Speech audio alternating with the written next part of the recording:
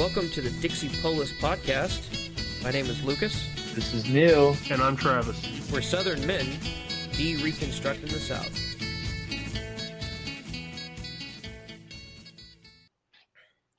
So our content's going to change up a little bit this year.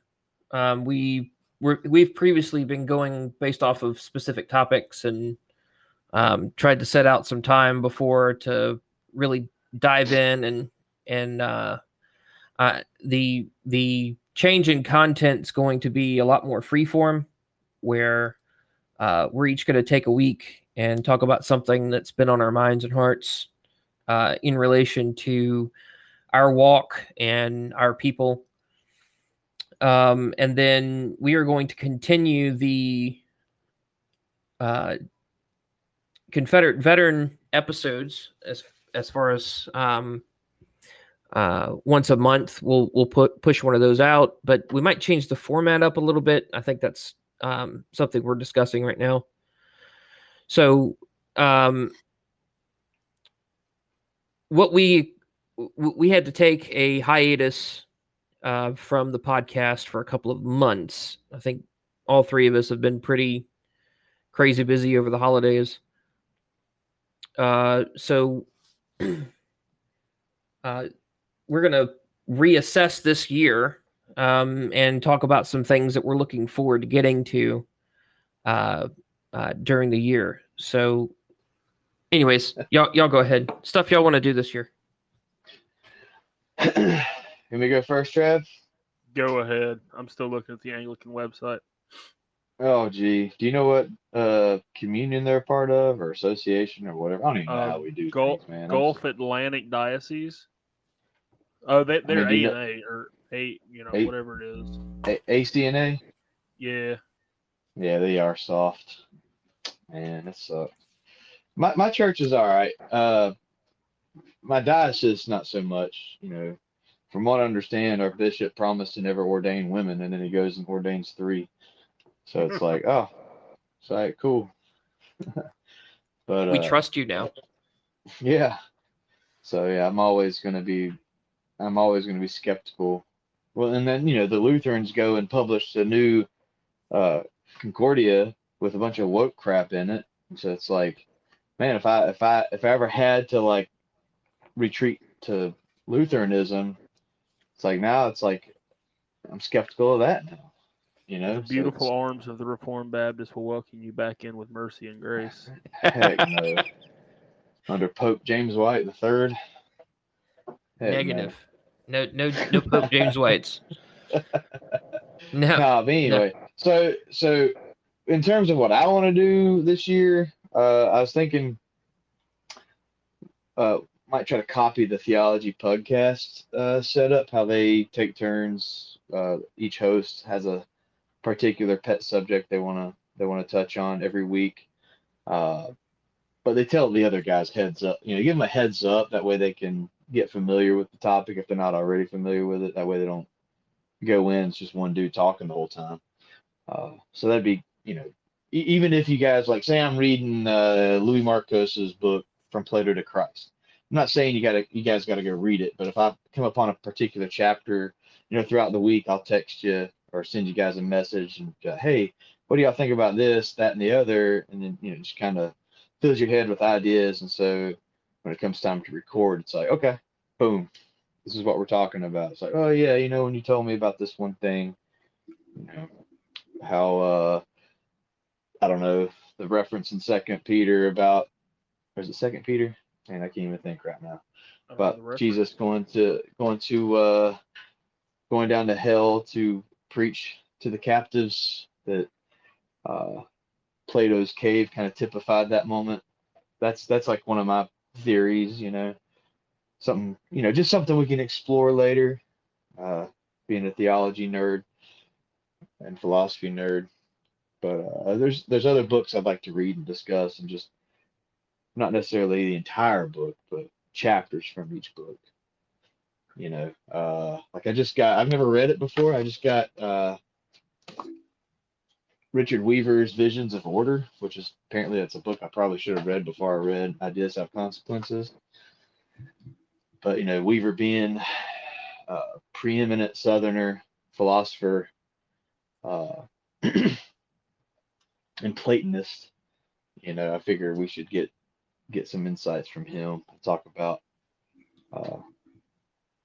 much of the same things that he talked about that's pretty much lost now in conservative circles, because let's face it, conservatives have pretty much not conserved anything.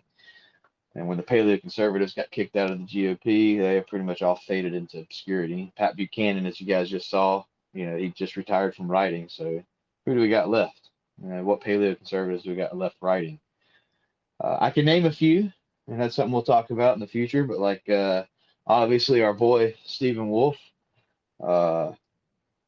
You got some guys like James Wood, Timon Klein, Chase Davis, and various others that I would put in that category. I don't know if they put themselves in that category, but just some hopefuls in the future that could maybe help revive, if not Southern culture, maybe greater traditionalist views, from a Western perspective. Yeah. I mean, I think I'm gonna like the new setup that we're gonna try moving forward. And that's because, back when Neil was AWOL, we would have to constantly try to pull out of thin air, some type of topic to keep the podcast like going. And I think if not all of them. I mean, most of the time we smashed it out of the park, I think. But there was just some times where it just kind of flopped, or at least it felt that way on my end. And I think if we have it kind of fresh and like, okay, I have 2 weeks to actually get a good topic ready, then instead of trying to two people trying to do it every single week, us just. I was gonna say I don't want y'all to think I'm saying we need to read books. Like, read books, yes, at your leisure. But if you see a cool article that you think is relevant, a tweet by Brandon Meeks or somebody from a Southern perspective or whatever, if you see anything worth talking about, just keep it in your mind, and when the time comes, we'll discuss it and hash it out. I mean, there's enough going on. We should have content, in perpetuity. I don't want this to be, because we're not highfalutin intellects. I mean, you got guys out here writing like 2,000 word blog articles with 37 footnotes, and that's how they want their podcast to go. I've heard some of these guys, they sound like robots when they get on there. Hi, welcome to our podcast. Today we're going to talk about blah blah blah blah blah blah. It's like, dude. But like, I want us to have fun, be some levity, cut up, probably say things we shouldn't say, go to church, repent. You would never do that. Yeah, we done did today. But my elder will give me a call. Hey, buddy, I think this humor is a little beyond the pale there. Yeah, my priest already told him about our podcast, so. You'll have to go to Lutheran because you'll be excommunicated here shortly. He's a good Southern boy too. He comes from a small town in Tennessee, so he can understand a lot of stuff we're talking about. A lot of stuff we'll get into. And I got other friends who are more high church who don't even think you guys are even Christian. So. Oh, really? Okay. We don't think you're Christian either.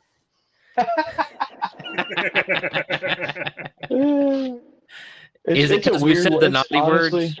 It's a weird world that I'm in, honestly. Like, because I am very much, I come from a low church background. I mean, even though I was raised Roman Catholic for earliest parts of my life, I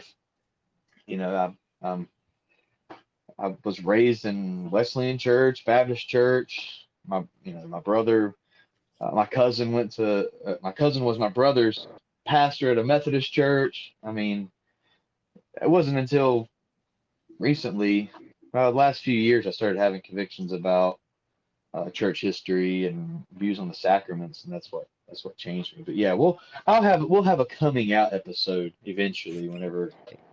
Like I said, I'm coming out the vestry. He's coming out. But yeah, we'll have an episode. We'll discuss those things. Maybe get in a heated debate about baptism or whatever.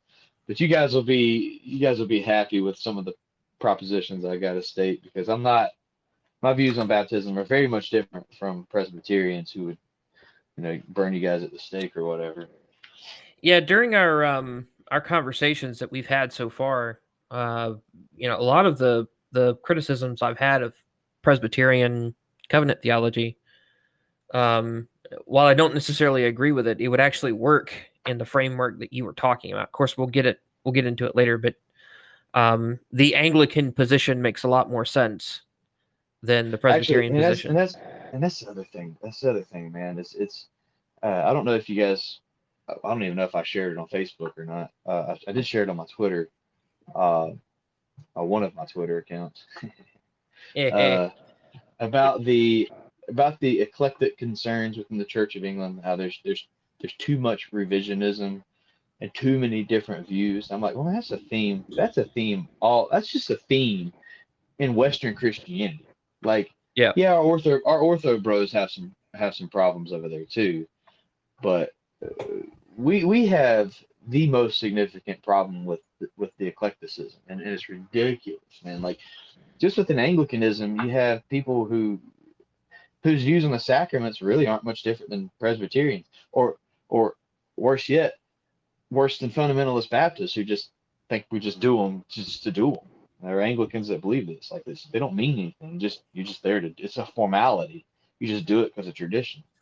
There's some Lutherans that think this too, even in the Missouri Synod. So it's like, it drives me nuts, because it's like, I want to say this is the Anglican position, because then I got to like specify, well, historically this is the Anglican position, or I got to cite some specific theologian. This is what Hooker said. This is what Cranmer said.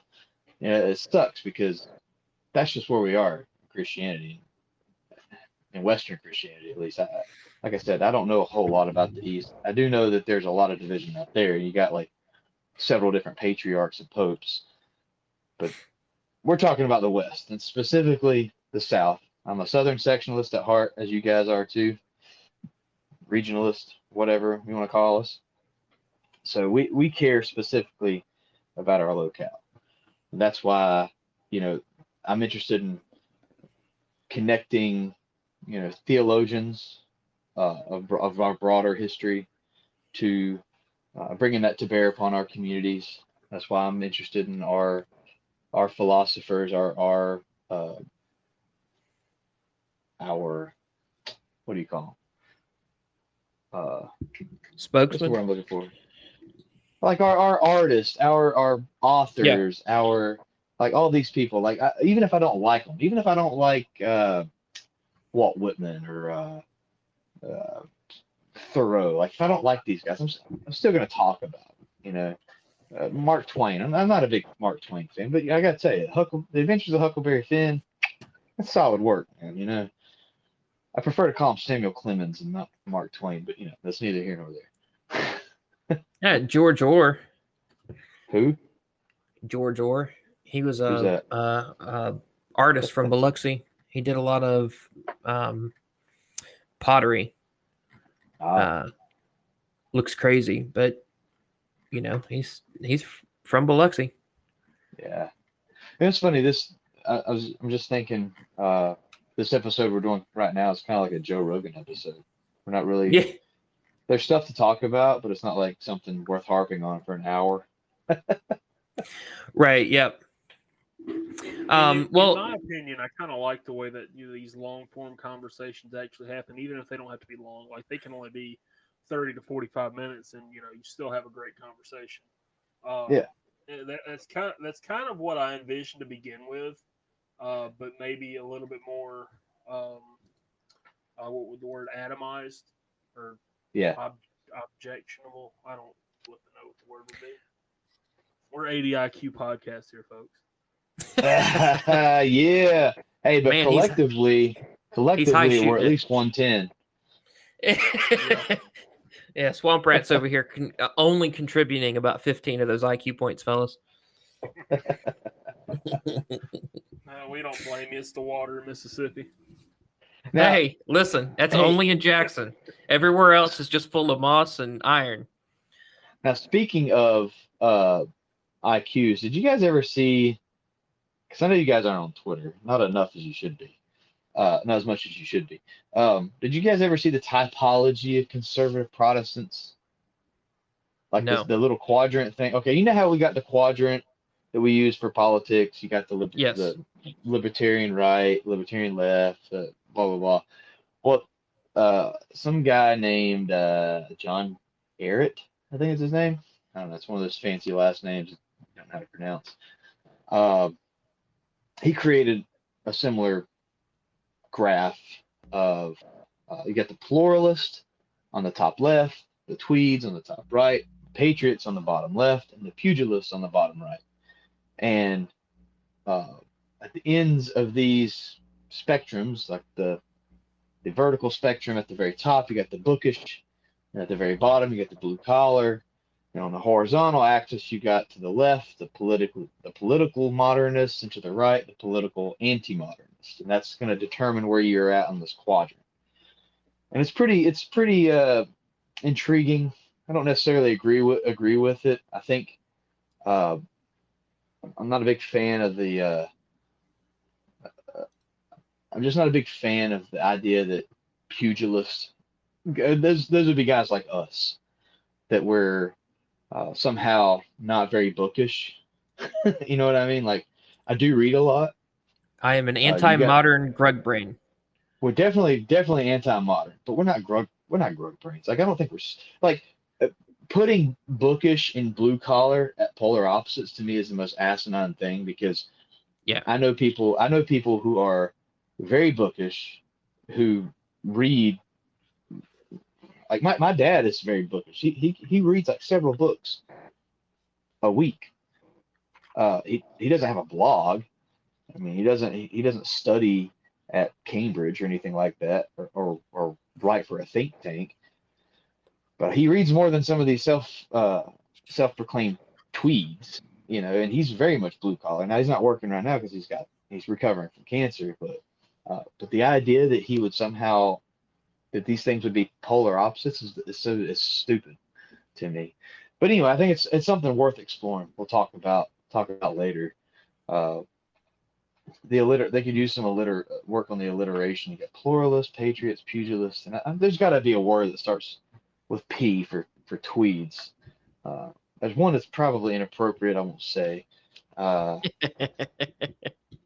Oh yeah, sure, that's it. Yeah, poshy. Yeah. But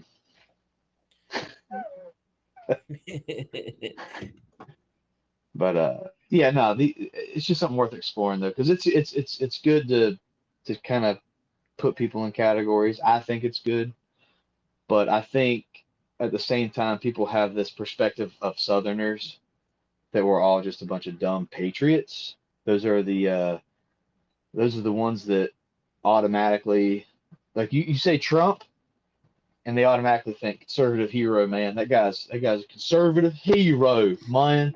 I mean, yeah, I don't care if he's for gays getting married, and he makes exceptions for abortions. He's a conservative hero, man.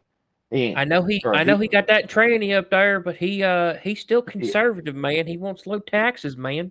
Low taxes. Yeah, these people evaluate what conservatism is based on a very relative benchmark.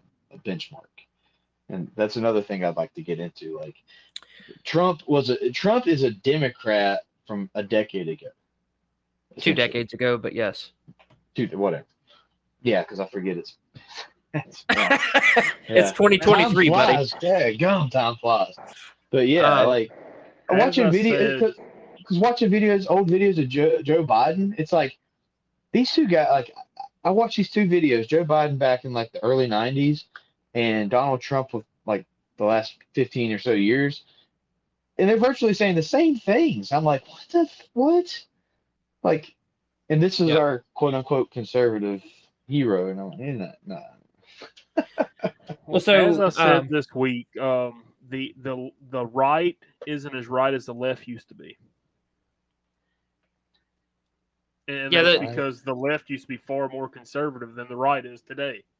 Right. Back Yeah. back in the 60s, 50s, 60s, hell, probably even the 70s, the left would have been absolutely appalled at the fact of gay mirage. And now the right wingers are like, yeah, well, at least they're not diddling kids in school. Well, They're just teaching listen, about man. queer shit. I think that anybody can do whatever they want in their own house as long as they're not pushing it on nobody else. Yeah. Well, you guys How have heard well me has say, that worked out for you? you guys have heard me say, it's not really a theory. It's just the way I've looked at this. Both parties used to be, I mean, if you go back far enough, I kind of agree with the theory that Patrick Deneen was, I think he's the one that talked about this, where America has a liberal founding. Now let's just get that straight from the get-go. They have a liberal founding, but it's not with that. This is why I don't like juxtaposing liberal and conservative, because you can be a liberal conservative. You can be a conservative liberal. These aren't polar opposites. The difference is conservatism qua conservatism also isn't an ideology.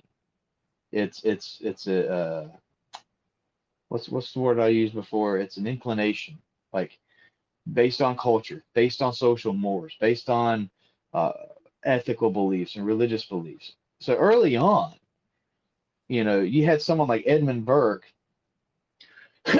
trying to sway early American pre-war uh, Americans, trying to sway them. Don't rebel. You shouldn't rebel.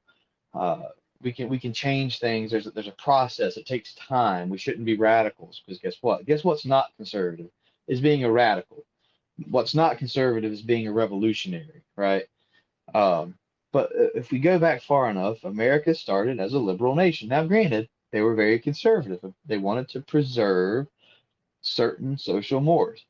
That's another thing. I don't necessarily agree that America started off as a Christian nation. Not once the Constitution was ratified, I think we stopped being a Christian nation. And what I mean by that is we weren't we were a collection of states who themselves were their own countries, who themselves had established churches, and they did. You know what I'm saying? Like North Carolina, was the Episcopal Church was the established church in North Carolina. In Massachusetts, it was Presbyterians, right? I'm not sure. I just know Andrew Isker does a good job. Andrew Isker does a good job in his book on Christian nationalism explaining that at the very beginning. All these states had established churches. But what happened is once the Constitution was ratified, we began this progressive journey of essentially pulling back on Christian influence from the public square. Not just the public square, but from politics. So as time goes on, there was no Republican Party. It was the Federalist and Anti-Federalist. And you can say, in essence, both had, compared to today, both parties were filled with conservatives, right? Even when the Republican Party started, even though it had a bunch of radicals in it, it eventually got infiltrated by conservatives, right? Eventually, the Republican Party was infiltrated by conservatives, and eventually, the Democrat Party, the conservatives were pushed out over enough time. So there are no conservatives in the Democrat Party anymore. Some say Sam Ervin Jr. was the last conservative in the Republican Party. Others say, was it Strom Thurmond? I don't know who. I can't remember who retired first. I'm pretty sure Sam Ervin retired before Strom Thurmond. Strom Thurmond was a Democrat, right? Yes, he was a Democrat. Dixiecrats. There you go. So, comparatively speaking, if you look at, I might get in trouble here with some people who are more versed in the history, but like you look at Sam Ervin Jr. and you look at Jesse Helms, two different parties, but they're both very conservative. very conservative. And you take today's Republicans and today's Democrats, they would look back at these guys and say, "Oh, those guys are racist. Those guys are radical conservatives." Even though that's a contradiction of terms. Those guys are, those guys are just chauvinists and they're bigots, whatever. But if they were in the Republican Party today and the Democrat parties today, if they were if what these parties looked like them, this country would look absolutely completely different in a positive way. But as time is going on, it's been a race of who can purge conservatives quicker. The Democrats won. They purged conservatives completely from their party. Republicans are close. Once they purged the paleo conservatives, Mel Bradford, and these people, it's been a neocon safe haven. And what are neoconservatives but liberals in conservative drag? You got your Ben Crenshaws, you got your Irving Kristol's, and your Billy Crystal or Bill Kristol, his son. These are all a bunch of neo-Trotskyites. These are the people that Sandlin would support, Michael O'Fallon, all these weird globalist, pluralist, guys who are taking a stand for secular pluralism because that's the Christian thing to do. Like, these are the degenerates who have taken over the Republican Party. And they absolutely hate the idea of Christian nationalism. And if they hate Christian nationalism, you can only imagine how much they would hate something like Christian sectionalism, or the idea that of extreme Christian regionalism. My goodness, that would make their heads explode. And it's like I tweeted a while back. You say stuff like Christian nationalism, but like, no king but Christ. We're not allowed to rule over nations because Christ is the ruler over nations. I'm just like, think about how stupid this sounds, because typically this comes from, it's either coming from radical two kingdom Escondido types, or it's coming from dispensationalists. Since I'm more familiar with the dispensationalist types, let me just go ahead and put them into place for a second. You people believe that Jesus is going to come back. And he's going to reign for 1,000 years. Who do you think is reigning with him for those thousands of years? Christians. Who do you think is over the nations for that 1,000 years?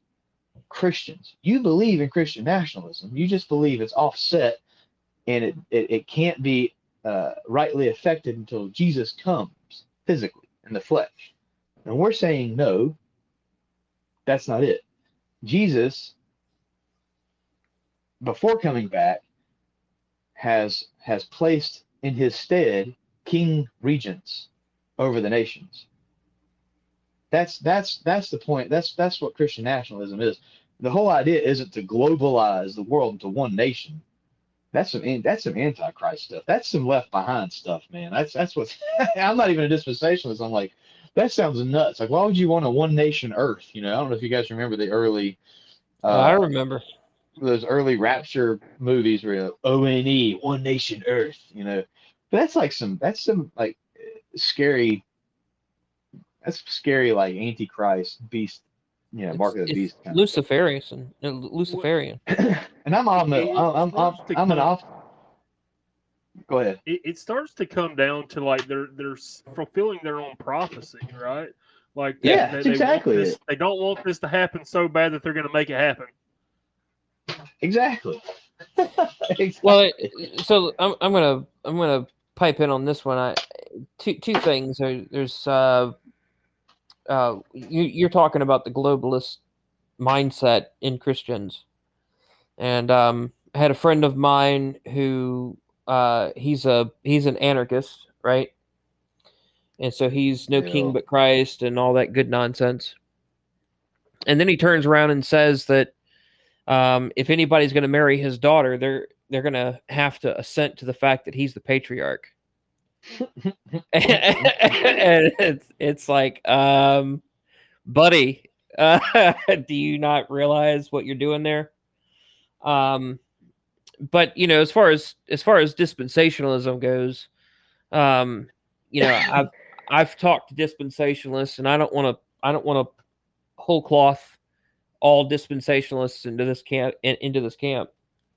But I've talked to some dispensationalists who are seeing all of the things happening, and they're looking forward to the war over into Israel, where apparently all the people of Israel are going to be destroyed, and like they're happy about it. Yeah. Like They want Russia because it's like the Gog and Magog thing. You know, they want Russia to come down and just destroy the Middle East. I'm like, well, so they're the biggest ones who will jump on you about anti-Semitism, right? They're the ones who will defend anything that Israel does for no reason whatsoever. But they're absolutely looking forward to the time when the Jews are going to get slaughtered wholesale. Yeah. Like, Yeah. I think that's a little I think it's a little weird. That's crazy, man. Right? You say I hate crazy. Jews, huh?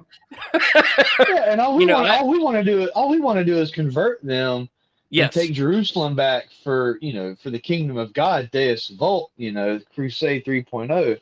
But the idea that the Jews need to hurry and perish so Jesus can come back on his white horse, I'm like, you need to chill out, man. Like, yes, the return is imminent. It is imminent. The signs of the times have been happening since the fall of the temple. All right. And this is why I call myself an optimistic 2,000 years, any day now. I call myself an optimistic on-mill and not necessarily post-mill because I think the struggle is baked in to the church period. You're not going to this is just me spitballing, not really spitballing, but just throwing this out there. I don't believe things are going to necessarily get better physically speaking. I think spiritually, in terms of sanctification, the church universal, the church triumphant will be purified in such a way that we're able to take on greater struggles and not necessarily defeat, but that we'd actually conquer in such a way that we're willing to take on the criticism more than we have been in the past.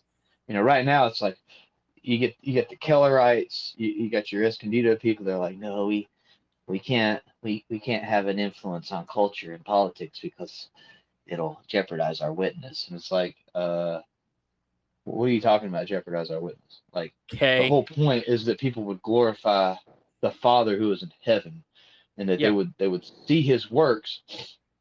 What better way to love your neighbor than to establish a law of the land that's based on, the best moral precepts ever to have ever. Do you really think secular pluralism that's letting is your light shine superior? before men? Yeah. How can you say secular pluralism is more principled, more moral, more ethical than God's rule, than the virtues and the cardinal virtues and the virtues of faith and the permeation of the moral law and how it affects what's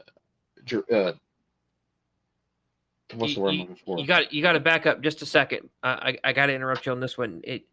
The problem is that they don't have, and I'm saying this because I just recently got a grasp on what a virtue is. They don't have a conception of a virtue. To them, Christian doctrine and God's law is a list of commands that you follow or don't follow. It's a list of rules. It's not a mode of being. Arbitrary rules. Yes, arbitrary rules. Very deontological. They have a very Kantian view. Yes, I see what you're saying. And so that's like, this has been my big. I know I harp on it, but this has been my big thing with precept, right? This has been my big thing with the whole James White crowd, and it's why I went over into Thomism, because it's completely divorced from the temporal realm. There's no connection between this moral truth as such and the way that you go about living your life. It's completely divorced. So it's in a way it's Gnostic, because they've separated the spiritual from the temporal. There's that word again. I'm going to keep hammering on it. So but okay, but I think that right now. Well, hold on. You gotta define what you mean by Gnostic, because now that term's getting thrown around by people like Doc Sandlin. You know, he's accusing Stephen Wolf of. It's so funny how they project. These people project. The thing that they're doing is what they say other people are doing. So he accuses Stephen Wolf of being a Gnostic. But in reality, it's as you say. These people are the ones who are Gnostic. They have this arbitrary sense of duty, a deontological duty, that these laws don't actually matter. It's all arbitrary. It's voluntarism versus intellectualism. You know, God, everything is arbitrary. Go ahead. Okay, so and this kind of gets into the eschatological part of it, right? And so I'm not tooting my own horn here, but I'm taking the long view on this, right? And so the last, I don't know, 50, 60 years, 70 years has been this revitalization of functional Gnosticism in, 4 or 5 different forums. We did a long podcast with some other creators about transhumanism and how that ultimately gets back to, Gnosticism in some way. But the entire modern conception of reality is very Gnostic because of this separation between the spiritual and the temporal, where, like you're saying, these laws are completely arbitrary. There's no real meaning in them as such. They only have meaning in that they were given by God. That's it. There's no other purpose in them. And so I think that right now, we'll probably be dealing with this for another 100 years or so. But right now is the testing ground, the ultimate testing ground of Gnosticism. It's the culmination of all of the evils that Gnosticism has been trying to advocate for the, since its conception back in the 1st century, in the 2nd century. And now it's coming to a point where the Gnostics have all the real authority. During the Middle Ages, the church actually went through and, in some cases they went overkill on it, but they actually stopped the Gnostics from having any kind of real power.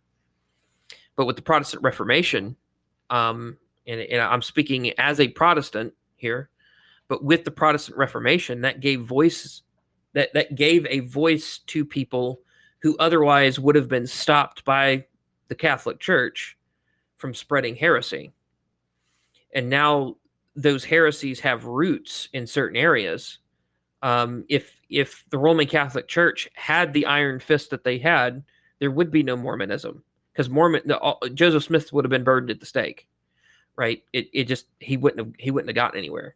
He violated the doctrine of the Trinity. He would have been burned at the stake. Now, we're all appalled at that now, but Mormonism is a thing now. And you have people who blaspheme the nature of God, and they're not stopped. There's no check on them. They move, a couple thousand miles, and now they can do whatever they want to do. So, I think right now is the ultimate testing ground for Gnosticism. I think God's killing it. I think it's going to be a slow death in terms of how we perceive time. But I don't think it's going to last much longer. Philosophically, ideologically, practically, tangibly, it's getting its ass kicked right now. Good. I hope you're right. So I just went like way further than I was even thinking in this conversation. I'm still over here on like 80 IQ drug brain mode, and y'all are talking about the necessary preconditions and stuff. Well, that's what you get into long form podcasts like this. But yeah. So, but this is why I'm post mill, right? Because I think that you need these struggles to overcome error. And so with the error that's been so prevalent during our day, and we are going to have to learn the lessons from this era.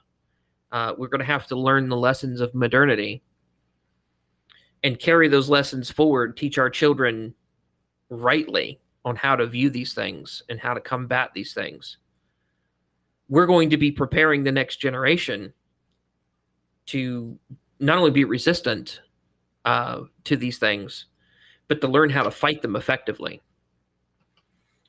And so that is a positive temporal change that's happening. That's the kingdom of God bursting down the gates of hell, because these gates can't stand. I mean, new atheism didn't even last a decade. Like, I want everybody to really think about this for a minute, because back in the early thousands, the four horsemen of atheism were coming out, and Sam Harris and Richard Dawkins and Lawrence Krauss and whatever that other guy's name is, the journalist. Those guys were the big, Daniel Dennett. All these guys were the big up and coming stars of rationalism, and they were going to make atheism. They're going to take atheism and develop a fundamental morality system out of their new atheism. Right? It's going to be a critique and an antithesis to Christianity, but still provide a moral framework. And then when they got in their little circles, less than 5 years after this whole four horsemen meme kicked off, they came down to the point of, okay, so you have two fundamental conclusions if you are a new atheist. It's solipsism, hard solipsism, where you have no perception outside of your own brain, or biological determinism. Yeah. That's your two logical conclusions to new atheism. And it destroyed the movement, because the whole movement was based around supposed free will and, rational love and all this other good nonsense. Didn't Sam Harris pretty much destroy the free will thing? He's a determinist. Yes. Well, he was the big advocate for biological determinism. Yeah. Right. It was him. Which, if I remember correctly, he got his whole thing from Sagan. Sagan and a lot of the sci-fi writers and philosophers during the 80s, the 70s, 80s, and the 90s were writing about this whole concept of the body as the machine and the mind as the programming. So hardware, software kind of thing. And so with Sam Harris takes that approach as a neuroscientist. Like, I know people don't want to think about this, but that makes him really terrible at his job, because he doesn't understand the thing that he's working with. He can look at the data and misinterpret the data because he has a very terrible fundamental worldview. But everything we're learning about the brain functions as a quantum field, which means that. Oh my gosh, I hate that word, quantum. I know you hate it, but that's effectively what it is. And so your brain actually breaks physics. It shouldn't be able to process things the way that it can process things. And so it's nowhere near a computer. There's no comparison between your hard drive and your computer and the way that your brain operates. Exactly. Did you see that article I sent that I posted the other day? Yeah, I did see that. That right there. I mean, your brain does not process information and is not a computer. That's from Aeon Essays. It's right. And so the hard materialistic, naturalistic sciences that they're using to examine the brain are telling them that naturalism and materialism don't explain the brain. Yeah. You can't get that from a naturalistic or a materialistic process. You can't. That's I'm gonna finish this point and I'll let you go. It's the new atheism didn't last a decade because it destroyed itself, because it's an untenable system. Mm-hmm.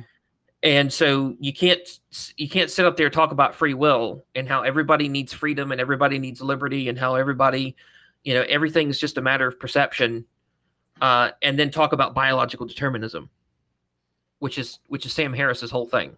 He's a hypocrite. He believes that people ought to have the freedom to do what they want, but he also believes that whatever they do is a direct result of their biology. You can't have that. It's an untenable system. And so their attempt to overthrow Christianity actually ended in them self-destructing.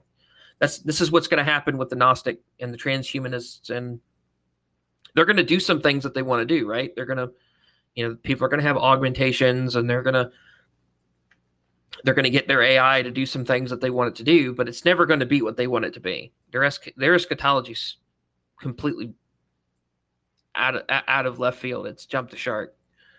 And so they're going to end up being defeated by their own stupidity. And so that's why I'm post-mill, because you're watching it happen in real time. Yeah. So I guess to bring it back to the actual podcast, what no,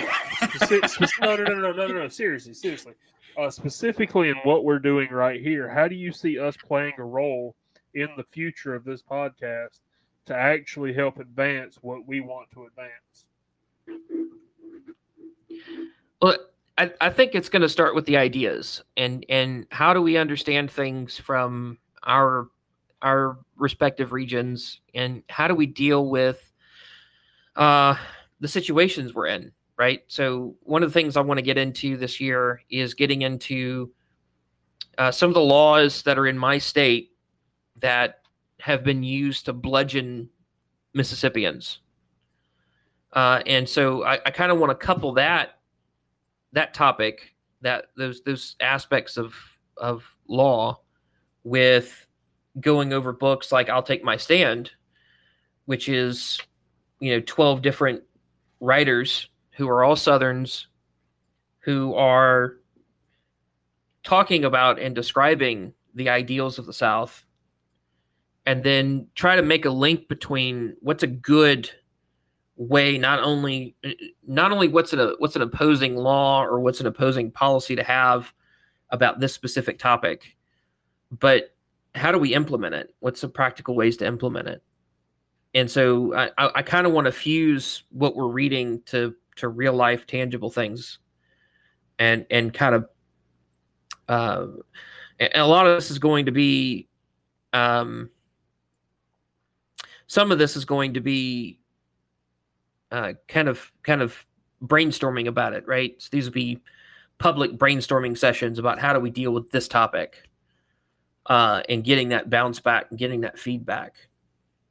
That's how I kind of envision this going. And the stuff we've been talking about, I know a lot of that sounds like it's completely divorced from reality, but it's very true that the way that your mind is oriented affects how you go about doing things. And so if you're not in the right headspace, you'll never get where you want to be, ever, because you'll defeat yourself every time. So this is a podcast really about getting in the right headspace. It's been about that from the beginning, when we started about getting your family in order, right? Being a good father, being a good husband, running your house properly, having a good view of what society ought to be. Those are just getting yourself in the right headspace. And then now that you have a halfway decent headspace, where do we go from now? Where are the practical steps that we take? So that's kind of going to be my focus this year, is going to be on that. Amazing. All I right. had to put that Jesse Lee Peterson in there. Amazing. Ugh. I just wish he quit being a heretic. Yeah, that is true. But he's such a great meme. Beta. Didn't he turn gay? Wasn't he having like a gay affair with like protege or something? No, he's been accused of that. I don't know. I thought y'all the ones that told me that. I've not told you that. Anyways, Travis, what about you, man? What's your perception this year? I kind of went into it a little bit earlier. I'm just wanting to. I'm ready to actually get this thing kicked off for this year. When we kind of took a 2-month hiatus and kind of need to get back into the swing of things. Yep. I mean, I would like to do a lot more like Dabney readings. You know, like pull some. Like I've got this one. It's not Dabney. It's Basil Manley, which was a contemporary of Dabney. I want to bring out a lot of their like theological discourses that were completely absent today. You know, Okay. these people are just absolutely rich in theology.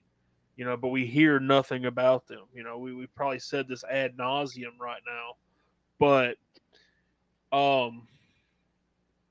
yeah, I mean, I just want to bring these guys to the forefront because they for us, they're going to frame the way that we actually think. And for instance, going through Dabney on Fire, there was nothing like shocking or groundbreaking in there. It's stuff that we already knew, but the way he puts it, I'm like, yeah, that makes a lot more sense. He enunciates things in a way that I couldn't enunciate it. And a lot of what he's talking about was the foundation for the reason that I already believed it. You know, so it's digging to the foundations and seeing where the bare bones is at. Does that make sense? Yep. Yeah. Okay, bro. Yeah, man. Yeah, boy. Hell yeah. Yeah. But yeah. No, is there anything else anybody wants to talk about? I mean, I don't really know. You know, I've tried to give it a lot of thought. Like I know, you know, the small minor things. I want to do a new intro to make it sound a little bit better. I want a new outro. I want all these accoutrements, but I don't know where I want to be. Where I want to see, I see the podcast being at the end of the year, because last year, I mean, yeah, we kind of accomplished one of the goals of, you know, at least getting 40 some odd podcasts out there. But at the same time, like, I don't really know where this can go, you know? I mean, I can give a generic answer that I want to see it to go to the moon and back, but that doesn't, I mean, what does that even mean? You know what I mean? That's really a non-answer, yeah. Yeah. And I don't want to give a non-answer. I want you know like. You know what I like to see? Sorry, go ahead. I didn't mean to interrupt you. No. I didn't have it. I was just rambling, anyways. I want to be able to come out and use my daggone real name. I want to be able to come out and not necessarily. I want to come out and be able to be anti-fragile. You know, I don't remember who I was talking to. Might have been you guys. We were talking about the difference between being anti-fragile and resilient. Resilient is just being not able to, just being uncounselable. That's resilience. Anti-fragile is when those things that would be used against you to cancel you are the things that end up actually making you stronger. That's anti-fragile. There's a difference. See, it's a subtle difference if you're not paying close enough attention. But resilience is just like, you know, I've logged off. I've gotten off the grid. I moved to Montana. I've got a ranch. You know, I don't get on the internet anymore. I still believe these things, but no one's going to cancel me now because I'm growing my own tomatoes and got my own chickens. You know, that's resilience. Anti-fragile is Doug Wilson. The more people attack him, the more people attack him, it's like putting coal into a steam engine train. You know what I'm saying? Like you're not actually helping. You're not actually hurting him. You're actually helping him. You know what I mean? That's where it's something to pray about, for sure. You know, we could get this not necessarily just this podcast, but like a broader movement, and a broader movement to what's the word I'm looking for? Revive, I guess you could say. A new spirit among Southern people, because think about it, dude. What have Southerners used to be? Southerners used to epitomize what the conservative remnant of this nation. Like I said a while back, that yeah, America has a classical liberal founding, but the further south you get from New England, it's almost like the people down here were like, you know, this way of life is better than the stuff up there. Like, It's more laid back. It's more aristocratic. What you do in society proves who you are, kind of thing. It's not about how much money you have. It's about your character. That used to be what defined Southerners was your character. Now I get it. You got the Scotch Irish cracker culture thing going on down here. Don't look at me the wrong way, or we're gonna go out in the street and duel. Like that stupid crap. Uh, but down here in the South, people used to really take pride in their faith. Their faith was very public. Dude, I remember growing up. This wasn't that long ago, man. After church, we'd go to Burger King. I don't know. Don't judge. Or not just after church. Just every time we had a family meal. It didn't matter if it was Burger King, if it was Longhorn Steakhouse, or the local barbecue restaurant. We held hands. We said the prayer. We said grace out loud. We were very Catholic. It was blessed our Lord for these our gifts. The whole long, loud prayer, but it wasn't boastful. It wasn't like we were trying to get accolades from everybody. Because guess what? We lived in a Southern Christian culture. You weren't trying to get a pat on the back for everybody because everybody proclaimed to be Christian. Now it's like you close your eyes and bow your head and you take your hat off to pray before you kneel, and you're kind of like looking around like people actually have a problem with me doing this. I'm not even praying out loud. It's like we've so lost our way down here. We bought into the libertarian mindset. I just want to be left alone, man. I just want to have my man cave and watch football, bro. I don't know why that's such a bad thing. Why do liberals have to raise my taxes? It's like, you really think that's all that's to the Christian life is just your entertainment and your gratification?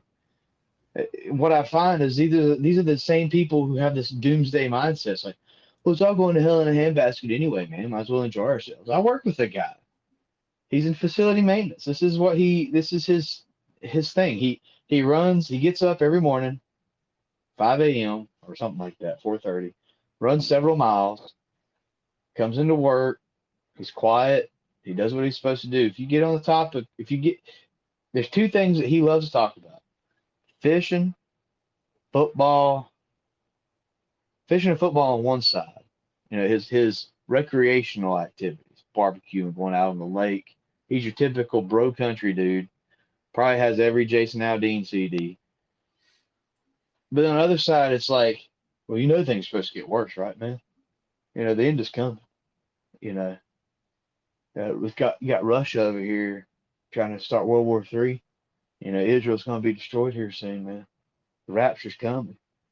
It's like these people have been so mesmerized by the new millenarian cultists that defeat in the interim is that's what they want. That's what they believe. They don't believe in fighting. Why would I pull my kids out of public school, man? Like it's all for naught, bro. When they're 18, they're out on their own anyway. Why would I care? It's like nuclear family. Educate them. Yeah. Well, if you go back far enough too, it's like it was bad enough that they limited family to the nuclear family, mom, dad, and the children. It used to be family was family, man. You had the primogeniture inherited most of the property, most of the real property, and he was to be dependent upon to take care of the parents. The other siblings, they got some this and that, but there's the primogeniture. It's historically proven the oldest child usually has the highest IQ. They're usually the most successful, so that's why the primogeniture would be trusted with the real property, and they'd be entrusted with the lives of their parents into old age. You had extended families. You had patriarchs. Like I hope someday that when I die like Doug Wilson's dad died, with my children, my grandchildren, my great grandchildren surrounding me, singing songs to me, and I just fade away. I heard that was something Now, like incest by some people. well, now it's like, oh man, mom and dad are old. Dad keeps pissing himself, like he's incontinent. I'm just gonna stick him in a nursing home, bro. Like we don't have any. That's the thing. Like I love my parents, but they didn't leave me a legacy or any kind of inheritance to take care of them. And my brother's dead. He just died not long ago. So he can't take care of them. And he was the smart one. He was the one making six figures a year every year. My sister sure as hell can't take care of him. You know, she's on her second husband now, you know, and that's not going to happen. So who's it left to?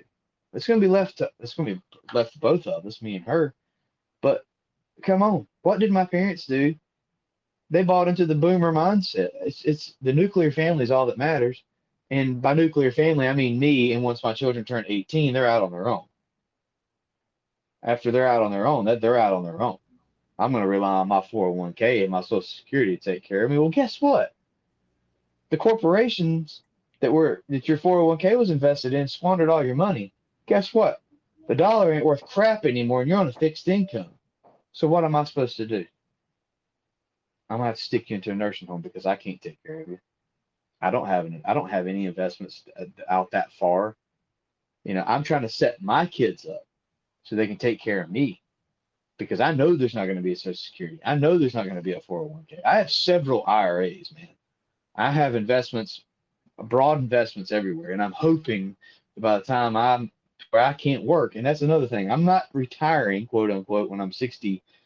Heck, by the time I'm old enough to retire, they'll probably have the age moved up to 80. I'm not going to retire. I'm going to work until I can't physically work anymore. And my wife is going to be a homemaker until she can't physically be a homemaker anymore. She's going to help my daughters-in-law. She's going to help my daughter. You know what I'm saying? Like, it's not going to be this, oh, here we are, we've reached 60, whatever. We're going to go buy we're going to sell all our property, not give our kids any of the money, and then go move to Florida. You know what I'm saying? Like, nobody cares about family anymore. And I want to, in the South, actually, in America, family used to actually mean something.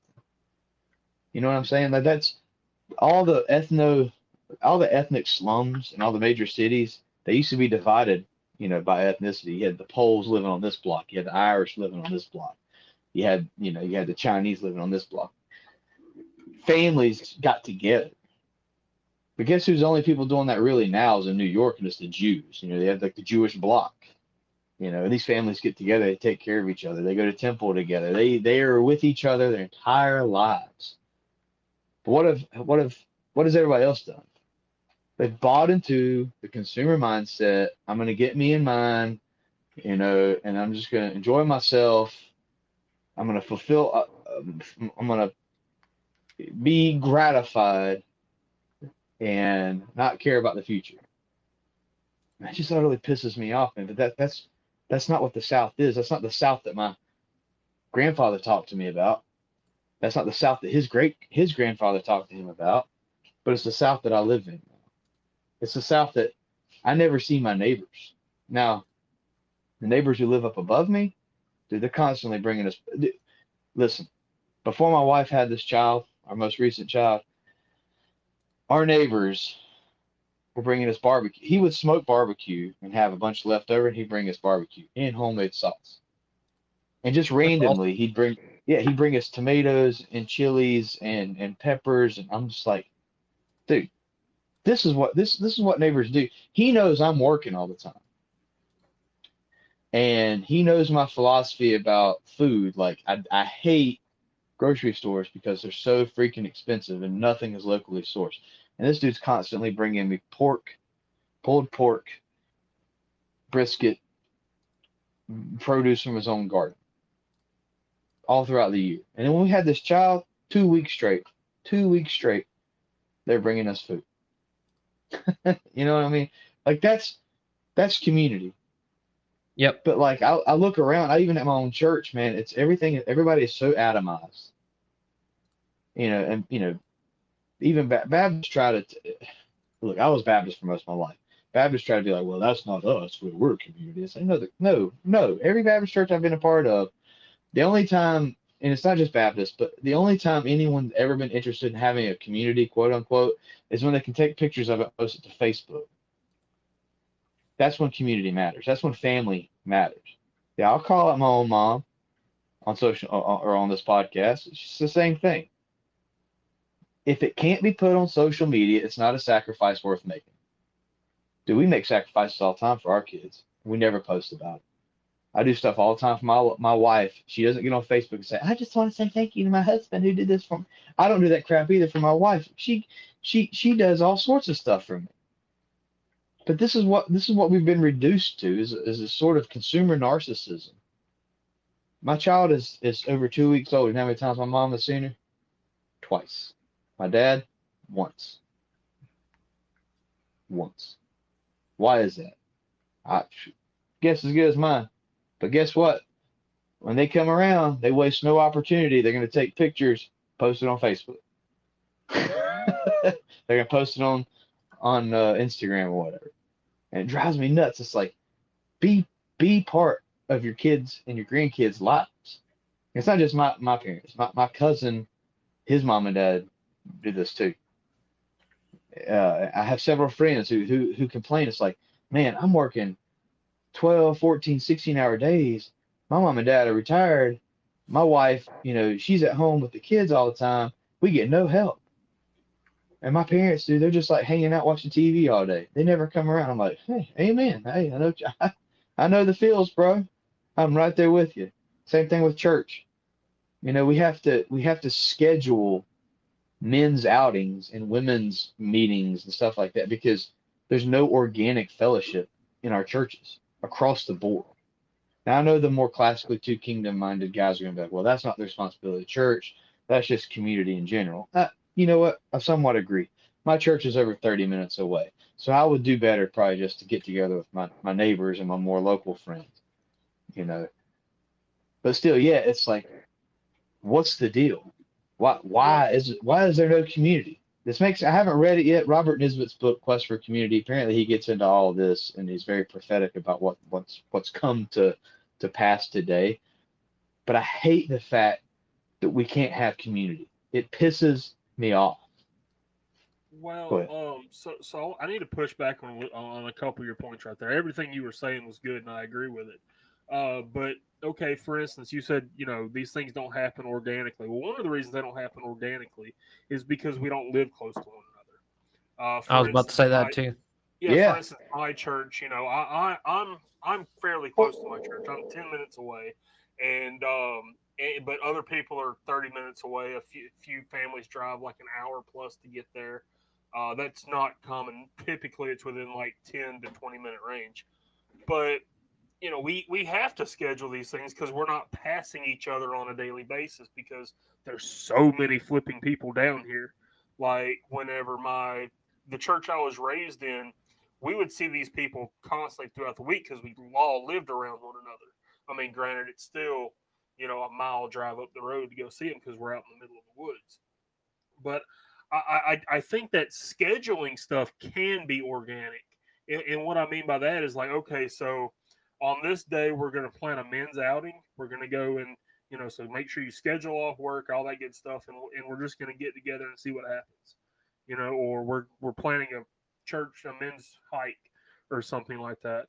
And so originally what my church was doing was these small groups, and that just felt more forced. Like, someone would host a group at their house, and we'd, for instance, one of the groups that I was in, we had a mystery game or whatever it was called. It's one of those, role playing LARP games. I'll flip. What's it called? Murder mystery, whatever. Anyways, everybody has a part to play, that kind of thing. And those were fun, but they weren't organic. Like it was kind of like forcing people to like interact with one another. But now, I mean, we have, men's hikes, we have men's groups. For instance, a bunch of us went up to Deep South Founders Conference the other weekend, and we saw your best friend preach. And that was just a good time to actually get together in fellowship. So I think our organic interactions is going to look a lot different than 1920s Southern Alabama interactions would look, where guys would, for instance, big sharecropping area is a lot of people would go out or the men would go out and, pick up sweet potatoes and clear this dude's field. And they would cycle weekends to do that. That was their organic meeting time. Well, we don't do that today. There's another point, but I completely lost it. Well, with something like that, having a community, the church is supposed to be a community. It's supposed to be a family. And so I think, we're getting together at my church. We're going to buy a cow, get it slaughtered from a local farm, and we're going to distribute the meat in between everybody that's, paying into it. Right. So, really how you become a community is by intertwining your life with one another, just doing things together on a consistent basis. For my church, I started a, little book reading club thing. And we're reading through Masculine Christianity right now. And we're talking about it. We're dealing with, there are times, we started with a different book, and there are times when we got to the meeting and we didn't talk about the book because one of the guys there was having trouble with something, and we needed to talk about that. And so the time when technically we were going to sit down and talk about the book, we didn't talk about the book. We talked about this guy's, personal thing that he needed guidance on, or he needed counsel on, or, do you feel like this happens and you fail in this way? And everybody's got to speak to that, has a chance to speak to that. And that's really what, this kind of thing is about, right? You're getting into one another's lives. You're intermingling yourself with other people. And as you talk and as you interact and as you communicate and pray with one another and sing together, I mean, that kind of a bond happens between you. Really, to have the kind of community that we talk about, that we want, you got to have proximity. And that's the problem that we run into today, where we just don't have proximity with one another. We're 30, 40 minutes away, and it's hard to have an active relationship with somebody when you're 40 minutes away, because at that point you're at the I got to call you on the phone kind of a deal, and not let me talk to you face to face. And in our culture of instant messaging and texting, we think, oh, it's not a big deal. Yeah, you can text people. But there's a whole element that you lose when you're not physically in the same presence as the other person you're interacting with. That you lose that, right? You can't cheapen the actual physical presence into, oh, I'm just going to text you about something, or we're going to talk about this on the side. There's a unifying element of actually physically being present in the same room and talking about things that you have to have a real community. And so kind of bringing this full circle to what, you were talking about, Travis and Neil, my little jab at Cross Politic there about them calling it incest when you love that your children look like you, is really the problem that we've got, because the Cross Politic guys will abstract their community to the level of, oh, you can just text them, oh, you can just call them, when texting and calling is not a replacement for community. Texting and calling is a helpful tool for your community, but it can't replace it. And we're spoiled in the sense that we can just text one another and we can talk over hundreds of thousands of miles of distance over the internet. And we don't think about the idea of not being present with someone. And we feel like we're present with people when we're really sitting alone in our room, hundreds of miles away. And it's not the same. Neil, when I used to come over to your house when we were living in the same area, that was completely different than we were just chatting on the phone or, texting one another or, talking over social media. Travis, the times when we've met up and hung out, that's been completely different than us interacting over Telegram or us texting or calling. There's a whole different element that comes into play then. And having that presence is really what you need for community. And so that proximity is really, really important. And we've had, 3 podcasts on that, Travis, about the makeup of the community and how that really has to intertwine with, practical elements of building something up. And we've even talked about buying land, like a large portion of land, and starting our own thing, right? Because yeah. Well, I mean, that gets a bad rap, but there's some validity to doing that. There's some real, to have that kind of buy-in for someone, that they'll quit their job and they'll move wherever that place is to be physically present with you, to build a community from scratch. That's a meaningful thing. And as much as we've talked about it, we haven't done it just because we're invested in our local communities and we're trying to build our local communities. And so we haven't torn away from what we're doing. But if you have that kind of buy-in from people, even if it's local, right, from your church, if you get a bunch of people from your church start living in the same area, and now you do pass, you do pass Jimmy when you leave the house for work in the morning, right? And your wives are right next to one another, or, across the street or down the road, and y'all can just go to the park together. Like, that kind of togetherness is what builds community. And so our goal should be to have that togetherness, to have that physical presence with one another. Kind of a tangent. I apologize, guys, but yeah, that would in all honesty, that would be awesome. Like one centralized, kind of like the Amish do. I don't know if Americans are willing to give up their property in order to live in a community like that. You know what I'm saying? Like, I don't know if they're ready for communal property yet. But that's why we're losing everything now. That is right? True. So it's I guess kind of coming back into what Neil was talking about, I want to change that attitude. I want to change this attitude that your land is just something you can get rid of, right? Your land is something that, it's just somewhere I lived for a few years, right? Kind of a anecdote, but my kids, my oldest grew up in a house, and then we moved to a different house, and he remembers that change, and he had to reacclimate to this new house, right? There's all kinds of anxiety because he was a little boy, and so that change really messed him up because he doesn't do well with change.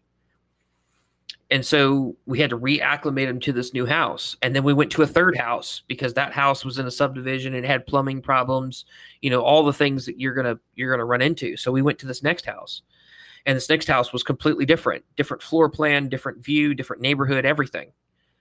And, when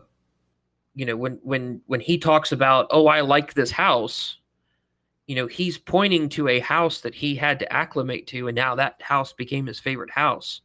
So that house is the standard that he goes off if he likes a house or not, right? How much does it remind him of that?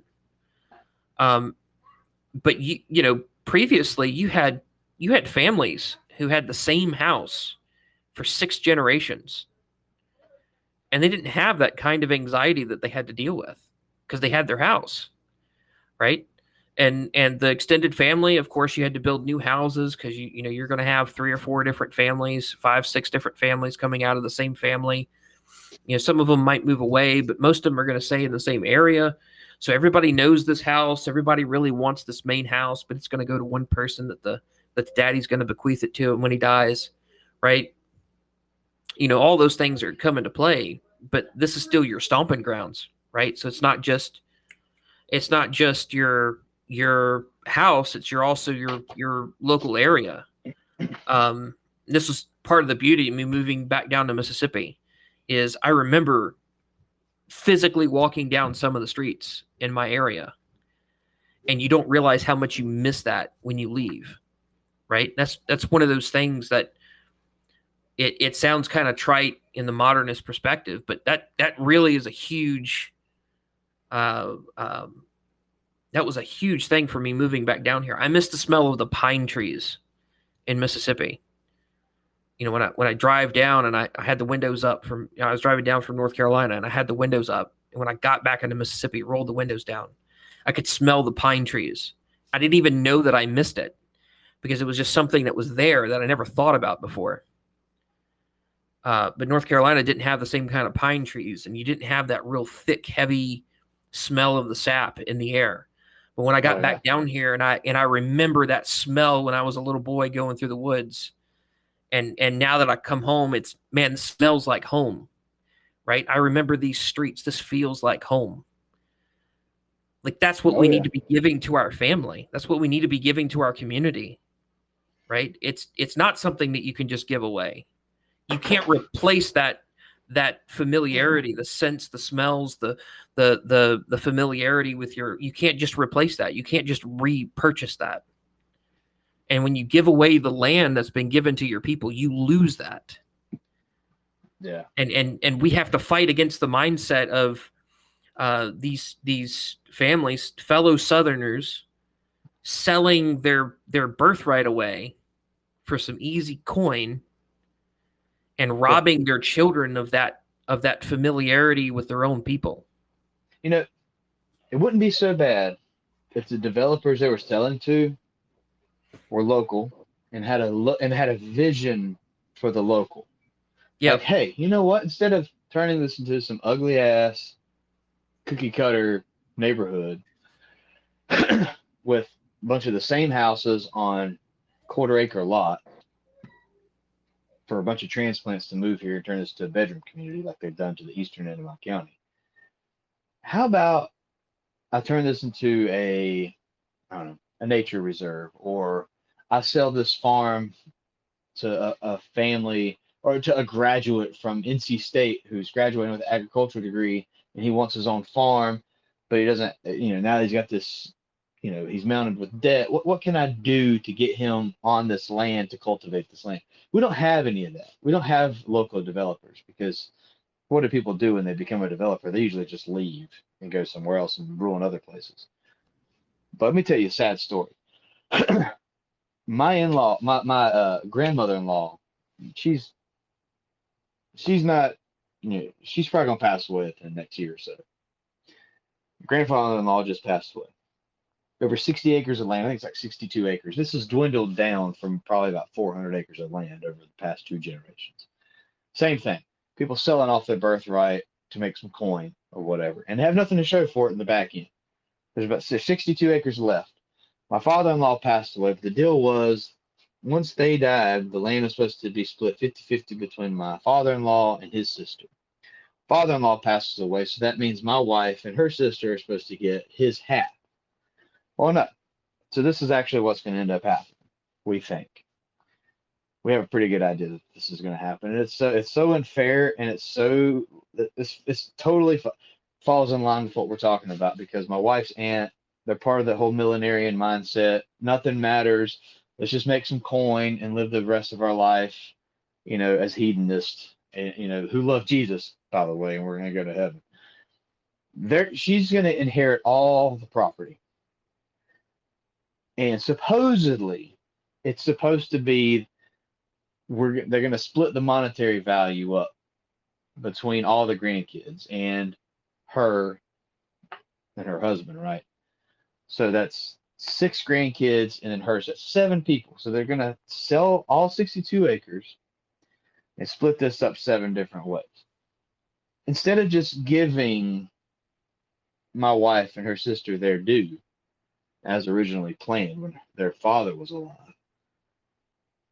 the property's all going to get sold, probably to a developer, because it's 62 acres of land. That's right up the alley. That's what developers look for, is 50 plus acres.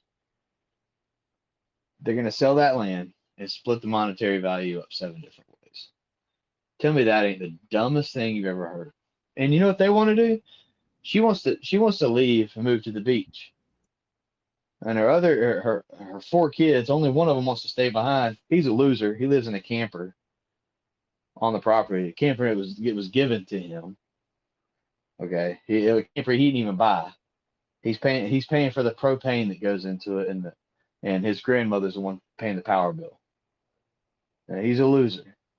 Graduated college, has a crappy local job, works for the local government, making shillings, and he wants to stay behind. So I don't know. But I mean, that's the couldn't they thing. just sell the land to their? That's the thing is they shouldn't have to. They shouldn't sell it. Well, I'm saying sell it to internally, like to the other family members. Well, one of the problems is you have to actually be able to afford it. So just take, for instance, there's a parcel of land for me for sale. Now, I'm not related to anybody there, but I guarantee you they're selling it because of property taxes, when they could get a conservational easement, plug one of our other podcasts. So they're having to worry about the property taxes, and now they're having to sell it, and I'm really hoping that some freaking developer doesn't come by and swoop it up, because I'm out of here if that happens. But you could sell it, you could own or finance it, right? Like it doesn't have to be like they go borrow all that money and give it to you directly. And there's things you can do with family that you can't do with other people. You'd never want to do deals with family, though. Like, I mean, this is, legals aside, you don't want to do a deal with family.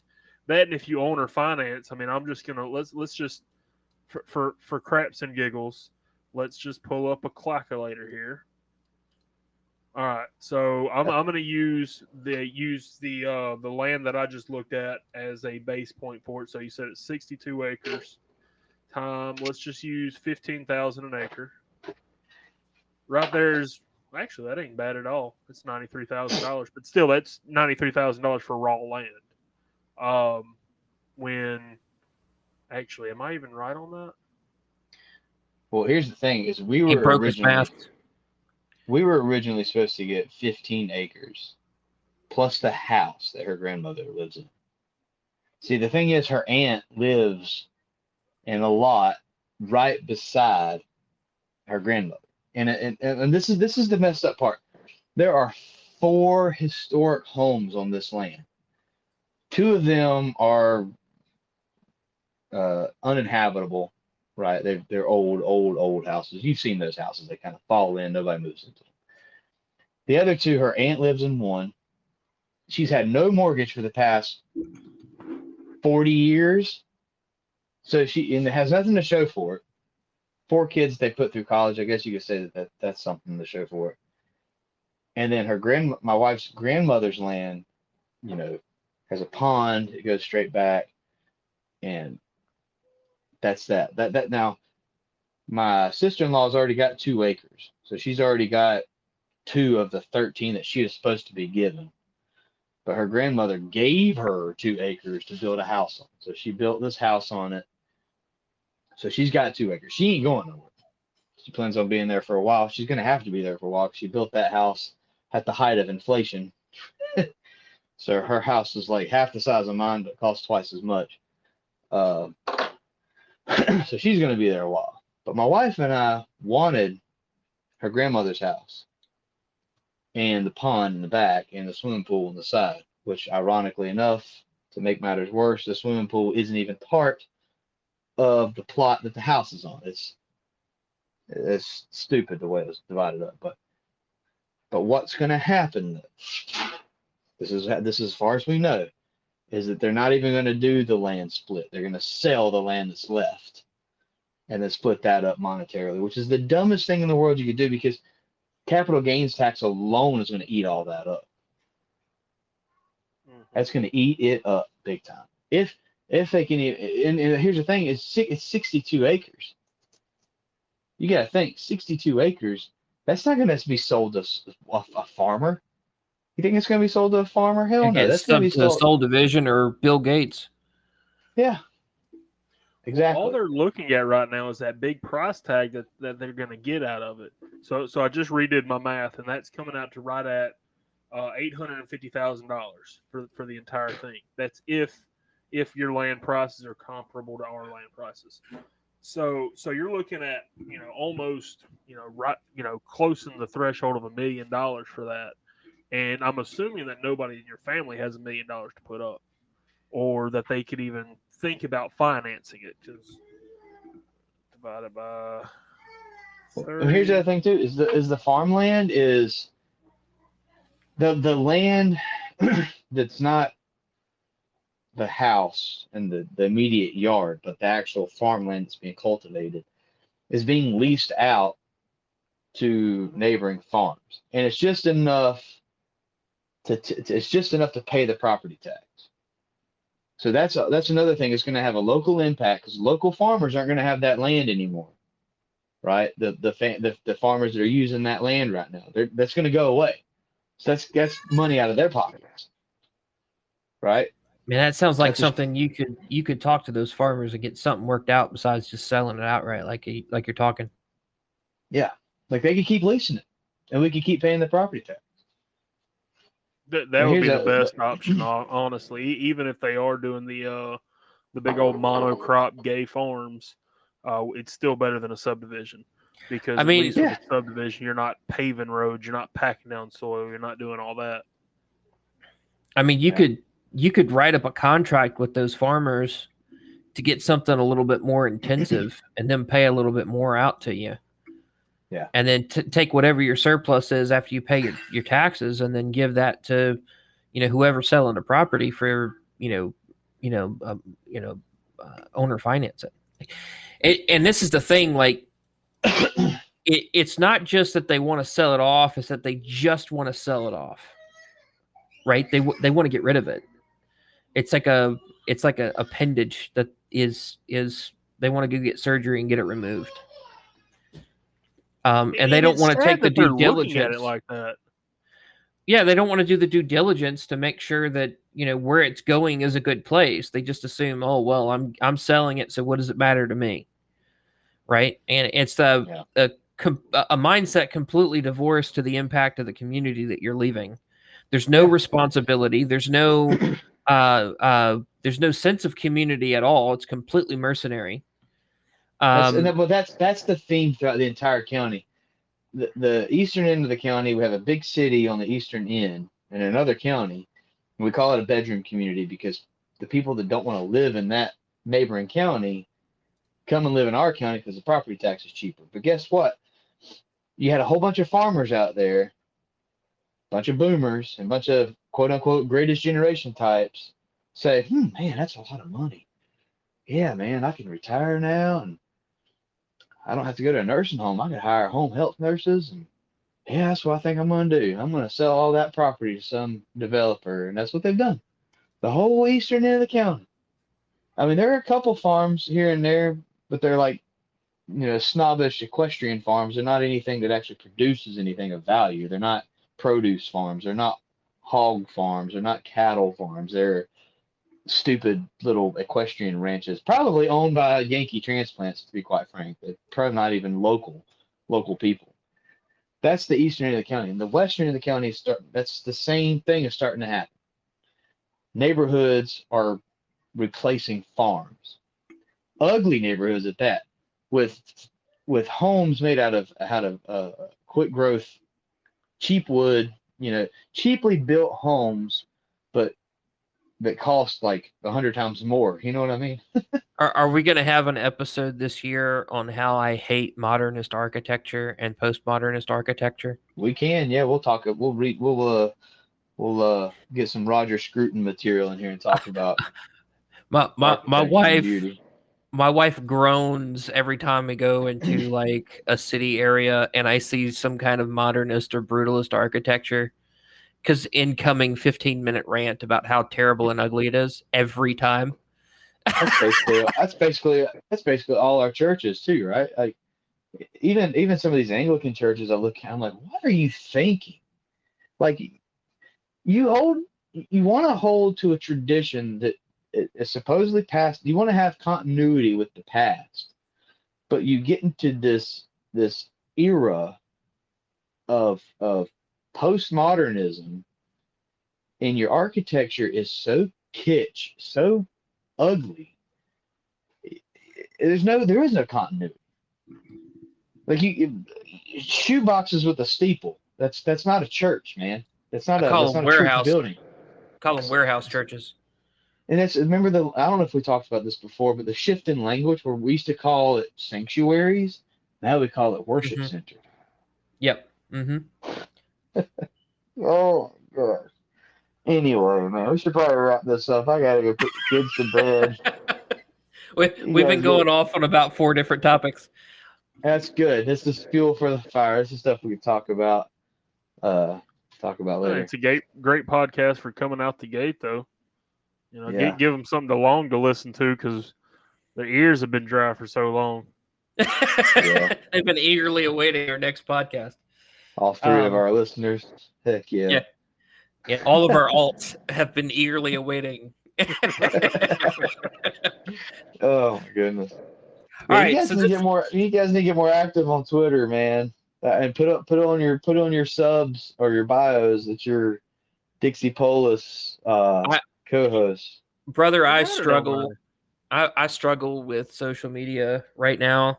I don't know. I don't know what it is. Twitter's easy, bro.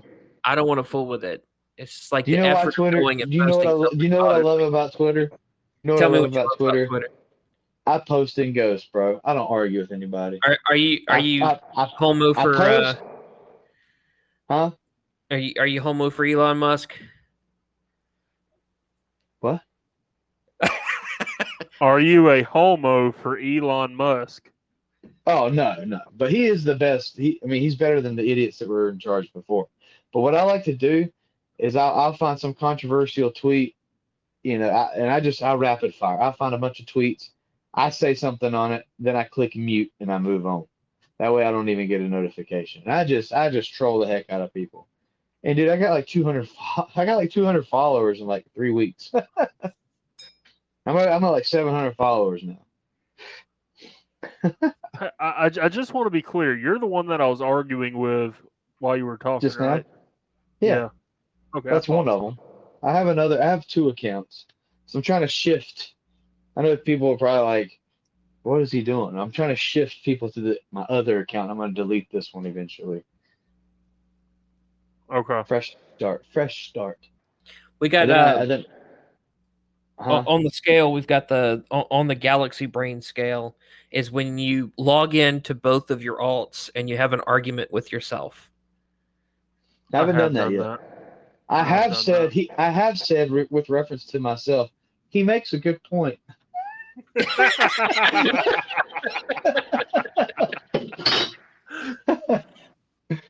Oh man. But yeah, no, you get on there and just post and ghost, man. You ain't got to debate with nobody. I don't debate with anybody. I've had the privilege of being blocked by James White, because I called him out. What did you say? Pretty much called him an idiot. I pretty much called him an idiot because he is. I mean, it's look. He's either incredibly stupid and not well read, which it might be the case. Okay, I don't know. Dale.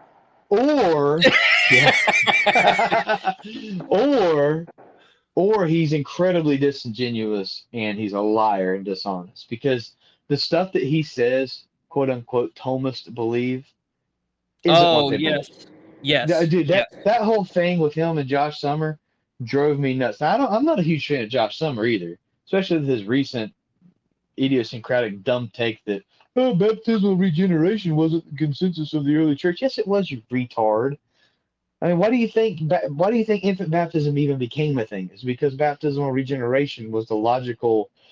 That was the thing that preceded it. That's why infant baptism became a thing. Anyway, my point is, White, Sandlin, Michael O'Fallon, and now James Lindsay, who apparently is a better theologian than freaking Sandlin. He's an atheist. Like, all these guys are just incredibly, like I said, they're incredibly stupid, ignorant, and not well read, or they're incredibly disingenuous and they're fakes and frauds and liars. There is no in between. Like, if you know the context in which the confessions were written, none of the signatories, none of the divines were freaking Kuyperian Vantillians. Okay, Kuyper was the beginning of modernism in the Reform movement. or maybe you say Bavinck is really, because Bavinck had some troubling views. But before them, the people who wrote the Confessions, man, they were by and large classical theists. They were by and large Thomistic in much of their views. Oh They were no, no, yeah. they're going to become Roman Catholics. What are you saying? Yeah, that's what I'm saying. Oh my gosh, it drives me nuts, man. Like in the whole thing with like Stephen Wolf, he's just cherry picking from a small group of theologians. The dude quotes like every single major Reformed scholastic in the post-Reformation era. Like you're gonna tell me he's only articulating a small view? No, he's articulating the consensus of the Reformed scholastics in the post-Reformation era on politics. Oh, okay. I need finish what you're saying. I'm going to interrupt. Okay, finish what you're saying, and then I want to read that quote. No. I'm going to go. I got to go down and grab my book, but I want to read the quote at the beginning of Christian Nationalism. You know which quote I'm talking about. Finish what you're saying, and I want to read that quote. I'm a loser. I have not finished the book yet. I barely made it through the introduction, and I went back to Isker's book to finish it. And then I started reading other stuff because I'm a loser. I'm a very slow reader. But yeah, boys and girls, my advice to you when it comes to reading, don't read an echo chamber. Don't be a presentist, chronological snob. Do what C.S. Lewis said to do. I think the ratio is 1-to-1, but I honestly would say you should do it 1-to-2. For every modern or contemporary work you read, you need to read 2 classical works, because you're an idiot if you think that you can look back into the past and interpret the past through the lens through modern lenses. That being said, what I'm doing right now is I'm reading Louis Marcos's book From Plato to Christ, and I'm reading The Republic by Plato. Okay? Anyway, all right, here we go. I'm going to drop the quote. Christianity, as a religion, is entirely spiritual, occupied solely with heavenly things. The country of the Christian is not of this world. He does his duty indeed, but does it with profound indifference to the good or ill success of his cares. Provided he has nothing to reproach himself with, it matters little to him whether things go well or ill here on earth. If the state is prosperous, he hardly dares to share in the public happiness, for fear he may grow proud of his country's glory. If the state is languishing, he blesses the hand of God that is hard upon his people. If the power is abused by him who wields it, it is a scourge wherewith God punishes his children. There would be scruples about driving out the usurper. Public tranquility would have to be disturbed, violence would have to be employed, and blood spilt. All this accords ill with Christian meekness. And after all, in this vale of sorrows, what does it matter whether we are free men or serfs? The essential thing to get to heaven, and the essential thing is to get to heaven, and resignation is only an additional means of doing so. Christianity preaches only servitude and dependence. Its spirit is so favorable to tyranny that it always profits by such a regime. True Christians are made to be slaves, and they know it and do not much mind. This short life counts for too little in their eyes. Now, who do you think that quote is from? Yeah, Travis. I'm going to guess Aquinas. Just because that's who we're talking about here. Jean-Jacques Rousseau. Woo! And that's the view of modern Christians about the church and the government. They agree more with Rousseau than they do classic Christianity. Post that link in the chat, or post that quote in the chat if you got it handy. Yeah, I can do that. Post it. Okay. You Like know, the- it's got to be. Yeah. Oh, I Now- can reread it. So Now he let's opens let's- the book with that quote. I read that and I was like, this book is something you need to read. And everybody who asks me about this book, I read that quote to them. They think somebody like, Spurgeon said that, or they think that they'll start naming a bunch of theologians. And I Yeah. mentioned that it's Jean-Jacques Rousseau and their face goes white. Yeah. That guy was trash. That guy was pure trash. Well, he was French, so. Now on that note, let me read you one last quote. This is a tweet, and I'll let you guess. I'll let you guess who this was from. And you're gonna probably laugh when you find out who it's from. Anyway, an observation on Perf and Just, which is Stephen Wolfe, Christian nationalism. Part of the objective is to differentiate between what he sees as the classical Protestant position on Christian political theory and what might be called transformationalism. In the Reform 2K framework, Reform 2K, classical 2K, transformationalism is wrong because it sees political involvement in the role of civil governance as a manifestation of power of the gospel and duties of the Great Commission. The R2Kers, radical, or wait. Oh, wait. I'm sorry. Let me back that up.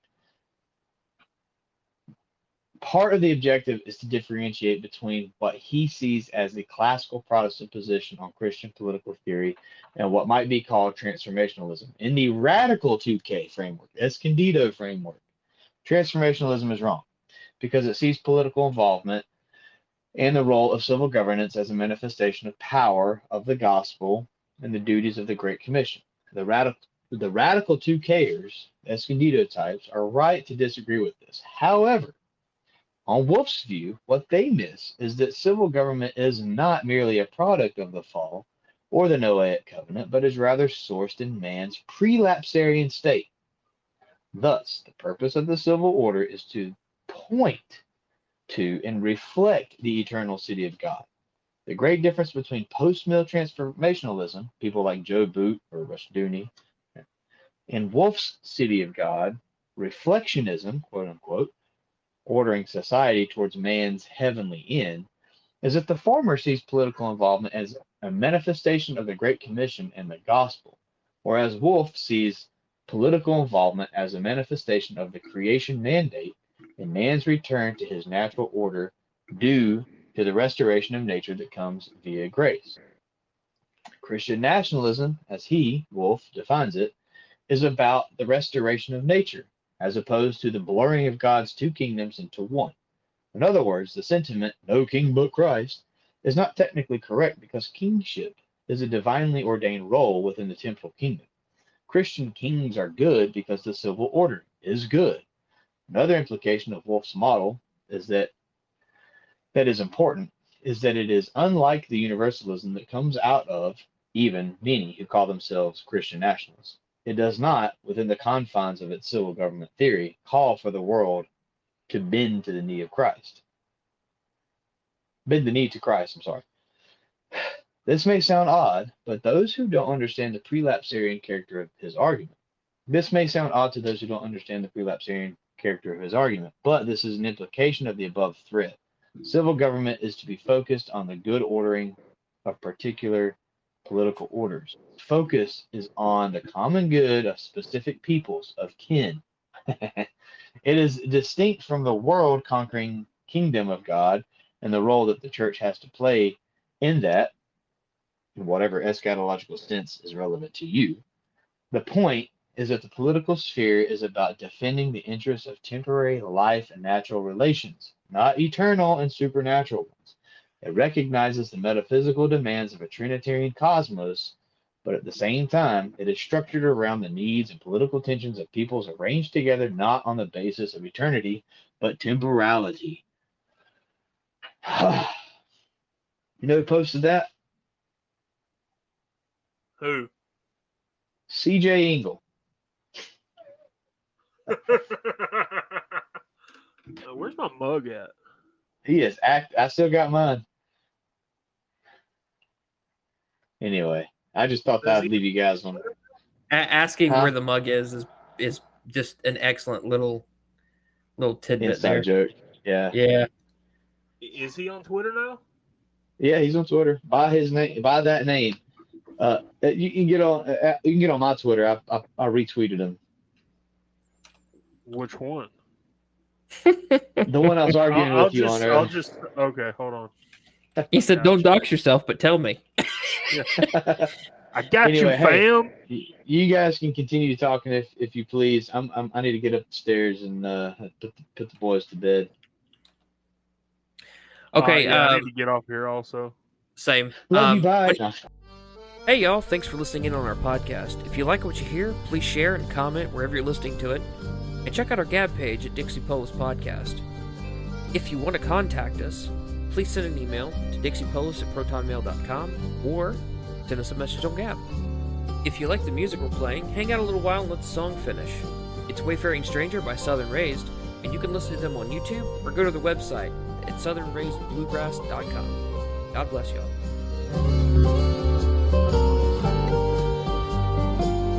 I know dark clouds will gather around me. I know my way is rough and steep, but beauteous fields lie just before me,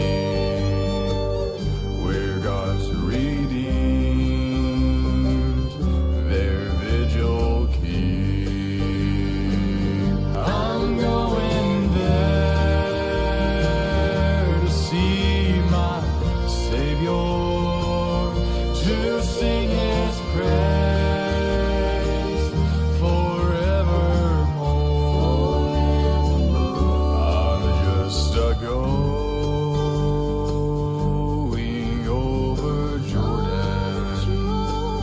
I'm just a going.